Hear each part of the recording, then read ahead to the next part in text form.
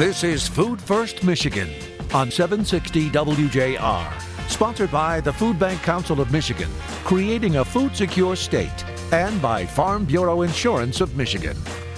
Now here are your hosts, Dr. Phil Knight and Jerry Brisson. Welcome everyone, and thanks for listening. 5 years. 5 years, folks.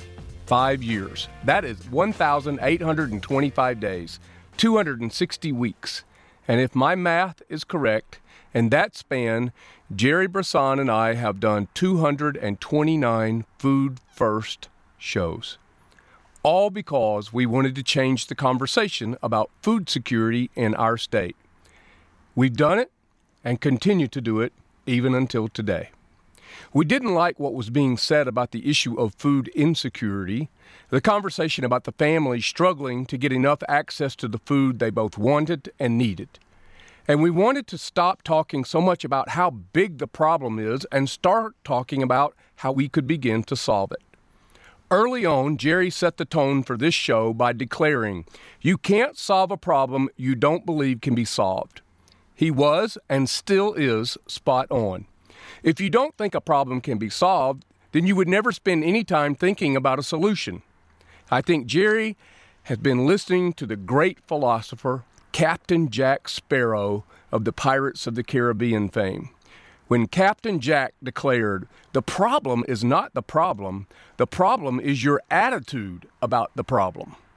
5 years from the start, and here we are, still working to solve a huge, multi-layered, intertwined social evil called hunger. We have learned, we have listened, and we have worked. We have gathered people around us who trust us, who believe investing in families we serve is a powerful idea, and who believe creating a food-secure state is a worthy pursuit for all of us. Our guest list over the 5 years reads like a who's who of influencers from across the state, and in many cases, the nation. We've had candidates, governors, United States senators, congresspeople, state reps and senators, department directors, billionaires, leaders of healthcare, banks, corporations, and we've interviewed people like me who were once food insecure and have lived through this hell on earth experience. Through 5 years, the Farm Bureau family of companies believed in us and continue to sponsor the show and have now shifted their focus as a company on how they can use their assets to address food insecurity among children. In 2023, we will be both better and different. We will continue to be bold, maybe bolder, in the declarations about this work. We will continue to not only change the conversation, but build a strong movement to take hunger off the table for kids, seniors, and everyone everywhere that is living under the toxic stress of food insecurity. After 5 years, Jerry and I are not deterred. We are not broken. We are not tired. We are here to bring more people under our tent to create a food-secure Michigan. So join us next as we look down memory lane and at all we've learned from doing this show about food insecurity and how to solve it over the past 5 years.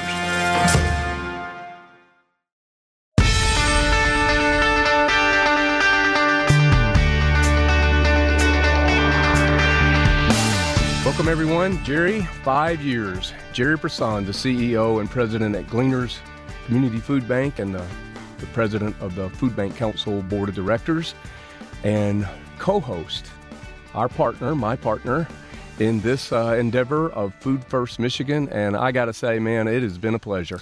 Well, I'll say the same thing, Doctor.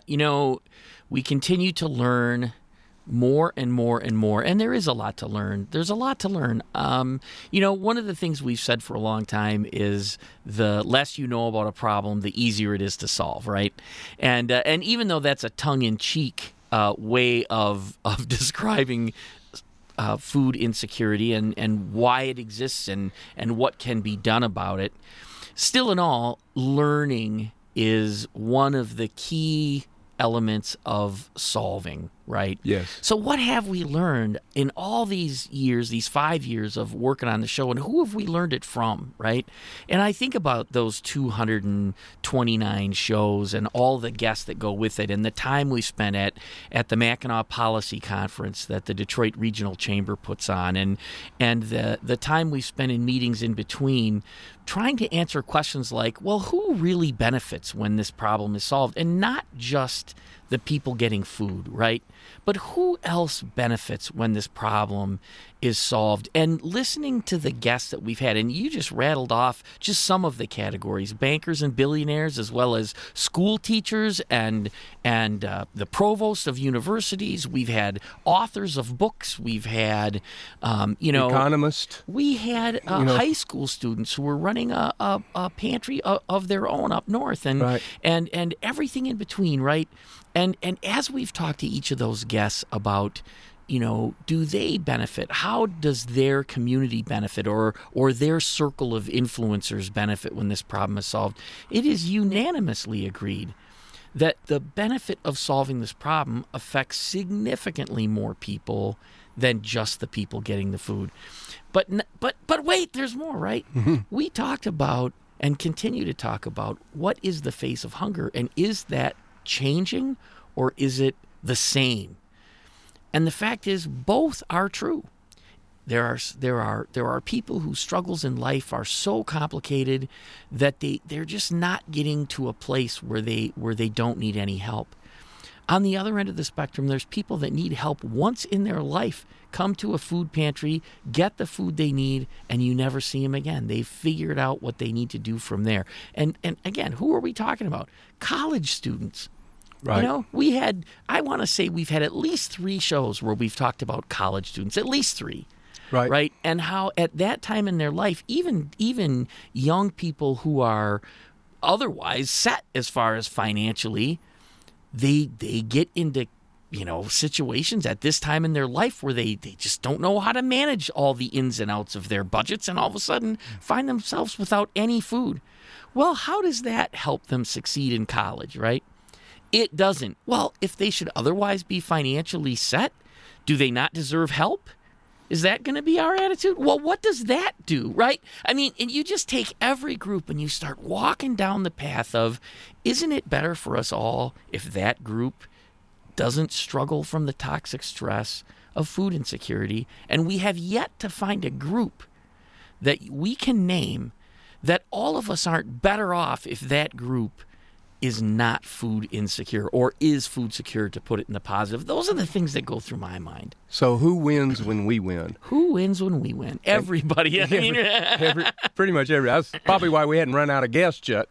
Why we haven't run out of things to talk about, because there's so many perspectives you can look at this from. But from every perspective, we kind of come to the same place where we say, well, it seems pretty obvious that if this problem is solved, you win, you win, you win, you. It's like the Oprah show, right? You and you and you.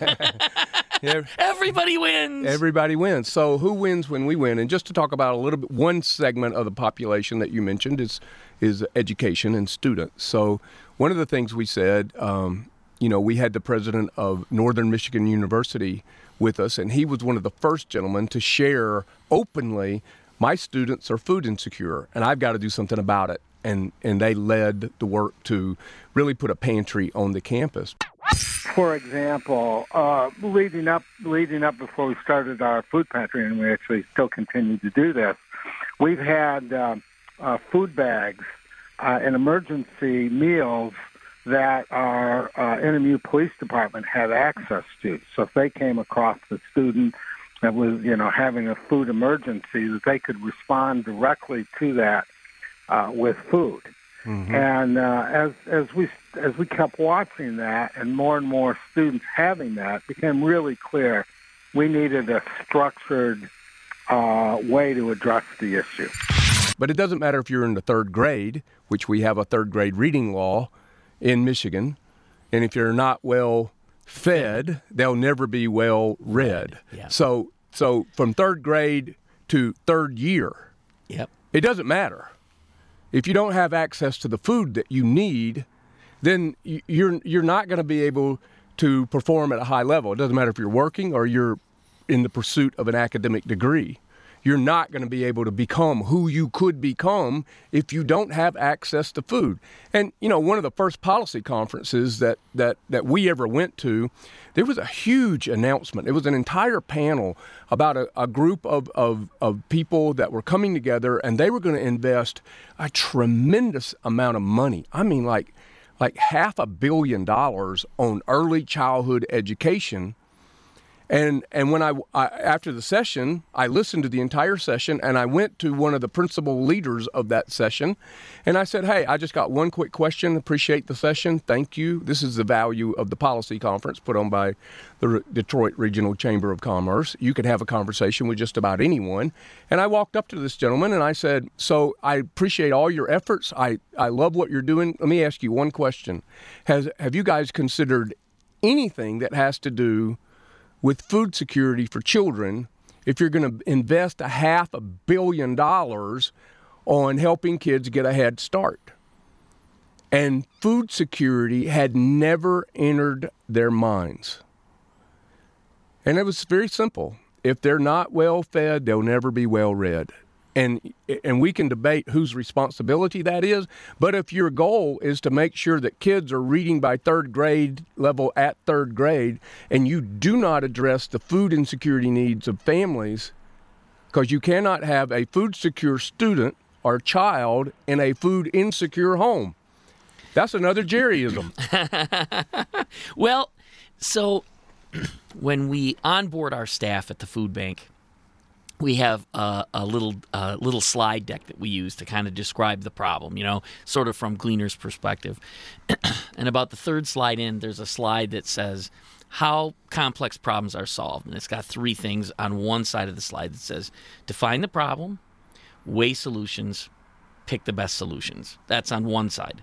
On the other side of the slide, it says how problems are not solved. Argue about the problem, decide what's popular, and do what you can. So what you just mentioned about this group that was trying to make an impact on education really has everything to do with defining the problem. Have we sat down and defined the problem? And this is why we have to work together. This is why nobody can do this alone. And honestly, one of the reasons I got into food banking to begin with is because we work with so many people. Thousands of organizations who we work with, who we get input from, and literally hundreds of thousands of individuals who use our services, who we talk to on a regular basis. You cannot define the problem well alone. Right? Now, you might think everyone you need to talk to, you've already talked to. So here's what happens. People think they've talked to everyone. They've started to move forward. It's been a big process, sometimes years long. And then somebody like you pops out of the woodwork that says, wait a minute, you didn't talk to me. You didn't talk to us. And this is what's going to happen if you don't address this, right? With data, with a lot of information, with personal experience. This is what's going to happen. So what does the group that's been working on this for 2 or 3 years do at that point? Besides go, oh crap. Right. But that's, it's so important. And again, I get back to the value of the show. We do this show to continue to remind people this is a complex problem. We have a lot to learn. We've got to keep learning from each other.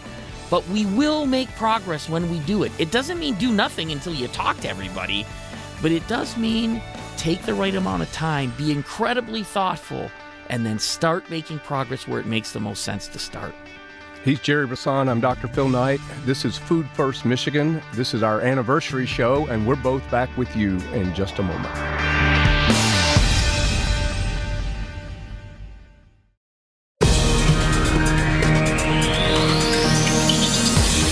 Contact the Food Bank Council of Michigan at fbcmich.org. Now back to more Food First Michigan with Dr. Phil Knight and Jerry Brisson. Thanks, everyone. Jerry and I are back with you on our 5-year anniversary show. I can't believe it's been 5 years. And, I can't go through any more of this show without calling out our producer, Mark Blackwell. And it's the three of us, right? It really is. It really is. And so we genuinely appreciate Mark. the essence of who he is as a person, but also his amazing skills that make us sound way smarter than we actually are. So thank you, Mark. Everyone should have a Mark in their life. There's no question about it. And some of us need more than one. So, Jerry, we're talking about who wins when we win as some of the learnings that have come out of, we've had guests in here and they've said things and both of our jaws have like hit the floor or the desktop at least. And we went, holy smokes, man, I can't believe that, and how that's related to our work of creating a food secure state. What were some of those gleanings? Yeah, I like that, being that we're Gleaners Food Bank. That's awesome. So for me, the scientists come to mind. We've had a lot of scientists on the show, but I will never forget when we talked to Cheryl Kirstenbaum about the cost in energy, just the cost in energy when we grow food and it's not consumed. From a food waste perspective, what we know is that in the U.S., we're throwing away almost half of the food we produce. It's 1,400 calories per person per day, which is absolutely absurd when you can't think about at the same time the fact that so many people also don't have enough to eat, that kids are going to school without having breakfast because they can't afford to have breakfast in the morning. I mean, it's absolutely absurd and ridiculous, and there's so much we can do on a topic like food waste that would not only be good for the environment, which I think is the frame a lot of us think about food waste in, but that also could be redistributed to have a real impact in the lives of families. And at the same time, a topic I've been working on my entire career is climate change. When she said it, we both were like, are you kidding me? But it's so obvious when somebody does that you go, it's important that we talk to these people and really learn what are the consequences of not utilizing the food that's available specifically to make sure that we can address food insecurity. And yes, there's logistics that are needed and other costs to do that, but we have that. As food banks across the country, we have the logistical capacity to reach the people that need to be reached. And we learned that during the pandemic. We didn't know that when we heard about energy at the beginning. No. I think that was one of our earliest shows. Yeah, second year maybe. And now we do, though. Now we know we can do it. And so, again, that's something that comes to mind as... Just how interconnected these issues, these huge issues that we're facing as a people, as humankind, here's climate change and how intricately it is linked to food security. Well, and climate change on the front end, that's the energy to produce the food. There's also a tremendous impact on the back end when that food goes into a landfill. Food that's actually grown goes through the whole food supply chain, including retail shopping. It gets to somebody's house, and then it gets thrown away anyway. Yeah. Right? That food has an impact after it gets thrown away, which is incredibly detrimental to the environment. And I think she told us that over 40% of the food that is wasted and ends up in a landfill comes out of our refrigerators. Right. It's not like huge industrial waste here. It's that we're overbuying. Right. Because we want to be good hosts and hostesses, right? Right. Well, we got really huge refrigerators, too. Well, that's true, too. We talked about, connected to that, we talked about what are the policy implications of these realities, right? How do we legislate what to do with the resources that we have in a responsible way, right? So do we legislate things like you have to have a special bin to recycle food products so it can be composted? Right. And so you get rid of all the methane gas out of the landfills. It's a good idea, but it's not free, right? So how would that be managed? What would the cost benefit of just that one application be?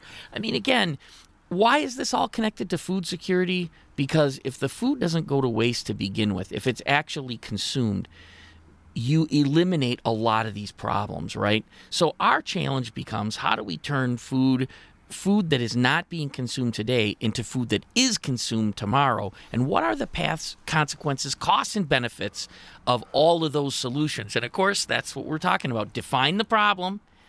We're adding more definition to the problem now, right? Then weigh the possible solutions against each other, then pick the best ones. And you don't have to solve the whole problem at once. Well, let me throw one out at you, the who wins when we win and the learnings that we've gained from listening to our guest here in our studio. How about the cost attributed to health care because of food insecurity? It's over $1 billion a year, right? It's I mean it's a big number. I mean, we've had a lot of healthcare folks on this show. I mean, I think about Susan Hawkins, who at that time was a part of Henry Ford Health System, all the way down to Dominic Pallone, who is now on our board of directors, who's the CEO for the Michigan Association of Health Plans. Our friends at Blue Cross Blue Shield, doctors, Dr. Bouvier. I mean, we've had a tremendous, our own Dr. Dawn Opal, who is leading this work at the Food Bank Council about how do we integrate food security and health care and create a food as medicine programs. Working on emergency food during COVID, I've seen firsthand how, when people can no longer visit their older adult relatives because of the very real risk of transmitting the virus and the disproportionate effect on older adults, that social isolation has had real material effects on the lives of older adults. Oftentimes your kids, they bring food when they come over, and, there's a sharing and a network that broke down during COVID because those people couldn't be together. And it's the same with friendship networks and affinity networks like your running group, and it becomes very, very isolating and amplified in the terms of need. It's cheaper to solve the problem than to have it continue, without a doubt. And healthcare, education, I mean, there's so many ways that the long-term cost of not solving this problem gets borne by all of the society, right? We know when a child is born, if in the womb the mother was not well nourished, there are consequences to that child, right? Sure. For the rest of their life. We know that in the first 3 years of life, if that child is not well nourished, there are learning consequences and physical development and brain development consequences that persist through that child's entire life. Well, who's going to pay for those problems? And what will it cost to solve those problems versus let's just make sure every expecting mother and every child is well nourished? The cost benefit is astonishingly different. Right? It's astonishing. By the time, if you don't solve the problem with nutrition, some of those problems you can't solve at any cost. Right. It's ongoing cost. Right. And, and thankfully in recent months, there has been some effort to lower the cost of drugs associated with these chronic diseases like diabetes and insulin. But, we've said on here before, we got a couple folks mad at us because so we don't really have a health care system. We really have a sick care system. Right. And so a lot of what we're talking about is investment that would prevent, the onset of some chronic diseases like diabetes, blood pressure and those type of things, where we know diet has a direct correlation to that person's health and therefore their quality of life. So there's lots of win there, and I know you said $1 billion a year, and I think it's like even more than that. So it is a tremendous amount. You know what? I'm going to just confess here, I'm a bad host because I lost track of the time. So let's take a quick break. We're going to come back for another segment. Jerry Brisson, Dr. Phil Knight. This is Food First Michigan.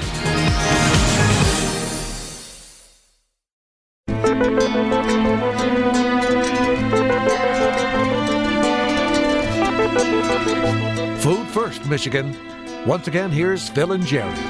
Thanks for listening, everyone. Jerry Brisson. Can you believe it's been 5 years? I'm stuck on that, man. It's just amazing to me. You still look great, Doctor. 5 years later, I wouldn't know you for a day older. Yeah, you're kind and blind. So I appreciate that. I'm just thinking about the people that we've had here, in our Feeding America world, where we've kind of made a shift here, Jerry, where we're really, over the last few years, have really concentrated to say that the families that we're serving are also a part of the solution. And we're listening to people with lived experience. In fact, we did a show where the roles were kind of reversed here, and you were the host and the interviewer, and you interviewed me because there was a chapter in my life that me and my two youngest sons were both food insecure. And so people with lived experience. And so to feel some of that, one of the things you say is people normally wait too long to get help. And one of the reasons we wait too long to get help is because we're so embarrassed. Yeah, that's one of those things that I think it's important for all of us to learn, is that if we there's a lot of assumptions about what people are doing, when and how they get help. And we know that the first thing people do is try to solve it themselves. The vast majority of people try to solve their own problems before asking for help. It's just true.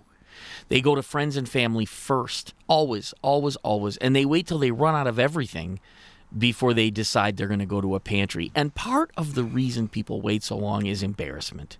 Right. The places they're going aren't necessarily the kinds of places you want to bring a child to. You know, there's other people hanging around and other things going on that you might go, But also just to admit to yourself, I can't do this alone. You know, Right. we're a community in general that appreciates the up by your bootstraps idea, right? And I'm not saying that's a bad idea, and I'm not saying we shouldn't have pride. Which in is fact, probably the best monologue I did in 5 years. Was my bootstrap monologue. Yeah, right. So I mean, but getting back to, you were talking about healthcare. You know, we don't want to provide food to people who are in a healthcare situation, whether it's because they have a chronic disease or we're trying to prevent a chronic disease because they're poor. Right? We want to give them the food as part of a treatment plan so they can better manage their life. And most people feel better about that than getting food because they're poor or because their financial situation changed. And again, it's related to employment. It's related to losing a loved one through death or divorce. It's related to having a health concern that changes your life overnight. There's a lot of things that happen in people's life that make them need some help for a period of time. It's not about one thing, it's about many things.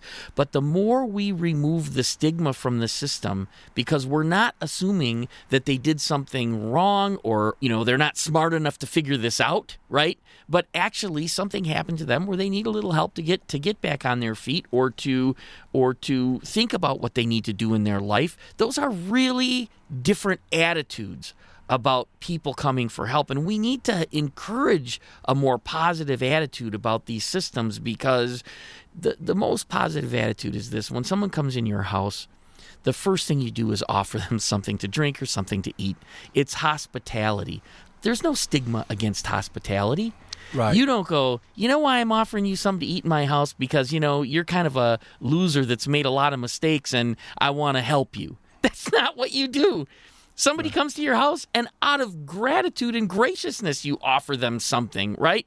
That's positive, you know? Well, we use food to communicate value. That's what we do, right? And so I'm thinking about the stigma you're talking about, because I've felt that shame, right? Even when, like, you know, you're going through the checkout line and you got your bridge card and you kind of slide it, but you hide it when you slide it, so that even the cashier or the people standing in line around you don't know that you're using that SNAP card or what used to be called food stamps.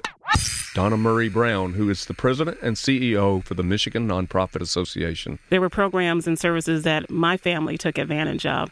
One of those in particular was at Focus Hope.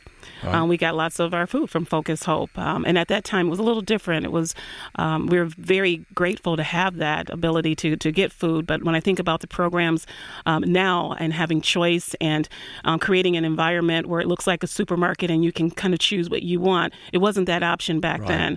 And there was quite a bit of a stigma then to be able to get food from food programs. And unfortunately, at that time, I can remember the food from the food programs was clearly identified with stripes on the cans and red letters or black and white. And if you had people over, you know, friends over, and they looked in your cupboards, which I tried to always prevent anyone from looking at our cupboards because I didn't want anyone to know that we were actually getting food assistance. But I want to give you something here, Jerry, that piggybacks exactly what you're saying. The first thing I'm going to give you is a quote from Booker T. Washington, who said, "Success is to be measured not so much by the position that one has reached in life as by the obstacles which they have overcome in order to achieve."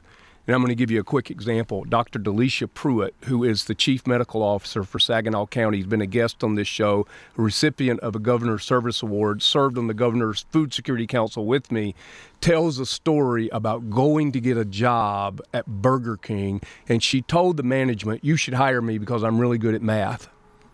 And when she worked at Burger King, she got lunch.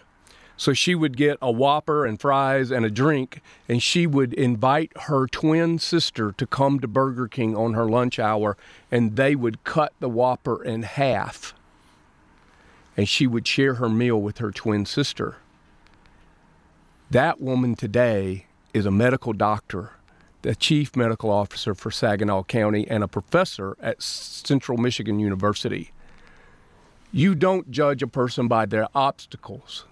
You judge them by what they overcame in order to be successful. Yeah, and because you were food insecure does not define you.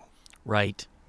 And if we let it define people, if we make it onerous and difficult to get help, all of the benefits that come from solving the problem dissipate, and we actually spend more. So again, it's a multifaceted issue that we have to be aware of, each of the facets. And the more we learn, the more capable we are of taking into account all the things you need to know. So not only that you can serve people well, but you got to be able to tell the story well. You've got to be able to get support. You've got to be able to get people involved. It's going to take a lot of people to have a food secure community. And if they don't know why and what and how these dynamics, behave, well, it's harder to get their support, not because people aren't generous, but because the fact is they just don't know. So the show, and I want to talk about the next 5 years too, right? In the next 5 years, we're going to learn more. And in the 10-year review, we're going to be able to say 10 more things that we didn't know right now, even though we've done 229 shows. The next 229 shows, we're going to learn more. And we're going to continue to bring more people to the table who know they win when this problem is solved. And we're going to keep moving this conversation forward. People have more opportunity now than they've ever had. I'll just say this. In 35 years of doing this work, if you're hungry today, if you need help today, your ability to get access to food is significantly greater than it has ever been. And in 5 years, it's going to be greater until we take away the toxic stress of not knowing where your next meal is going to come from. Is it going to be 5 years? I promise you 5 years from now, it'll be better. It'll be different, for sure. It'll be different. I love everything you said there. I think we've got one more wrap-up session here, but I can tell you, my friend, it's been an amazing journey. 5 years, and people ask us all the time, you do this show weekly? Well, now you know why. Right. We don't run out of topics. We don't run out of people. We don't run out of opportunities to discuss this because food affects us every day in every way. Amen, Doctor. Amen. He's Jerry Brisson. I'm Dr. Phil Knight. We'll be back to wrap up this anniversary show on Food First Michigan.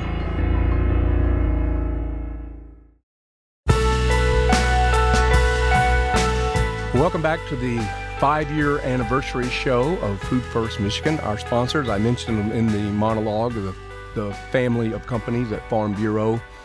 That's the insurance company on one side. They support us, have supported us from day one.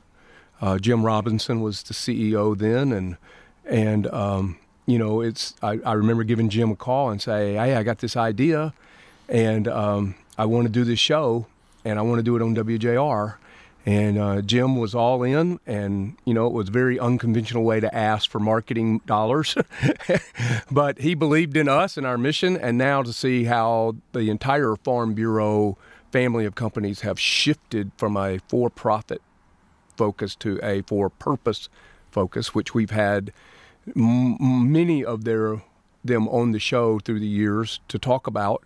I also want to say very quickly, we talked about Mark, our producer, but I want to give a shout out also to Jeff Marcereau, who is the sales manager here at the Director of Sales for WJR, who heard me speak and came up with this idea. And then I'd be remiss if I didn't talk about Edge Partnerships and Lori Richard in particular, who helped bring this idea of a show to life. So it's been a pretty good run, Jerry. And I want to thank our sisters who keep listening. I mean, when we look at the numbers, we keep seeing them there. So it's like, oh, well, that's nice. We should have had more sisters. But, it is pretty phenomenal that, what happens here with the show is, it gets recorded here, it gets played on WJR Sunday nights, 9 o'clock. The other shows here, help promote our show even. They believe in our work. I think Paul W., Guy Gordon, Kevin Dietz, all these guys believe in this work, and they believe in us. And then also, our team takes it and converts it to a podcast. And then it goes all over. Now, last I heard, I think there was 14 subscribers from 14 different countries to our Food First podcast. So that's kind of cool. And we got an award for that, a couple even, which is kind of fun because to be awarded the podcast that most comprehensively addresses this issue or something like that. But but that was nice. That was nice. Yeah, we got that. That was a bit of a national award even, and the Michigan Association of Broadcasters has awarded this show, a couple of times, if not 3. And so we want to do this with excellence. But we really want to continue to change the conversation. And, I think that as we have grown and are continuing to grow, that disparities and equity, as we've learned about those, become a major part of our work as well. Yeah, so lots of work left to do. Lots of work that we've done, and lots of gratitude for all of you who've been with us on this journey and to continue to listen to Food First Michigan. We do put food first. We make the case for why to put food first, and hopefully give you a chuckle or two along the way at the same time. Well, it's been great, Jerry. It's time for a little food for thought. So let me close this show with another Jerryism. Jerry says, the less you know about a problem, in fact, you said it earlier in the show, the less you know about a problem, the easier it is to solve. And you may have thought of that one on your own one day as you were sitting around contemplating the meaning of life or whatever.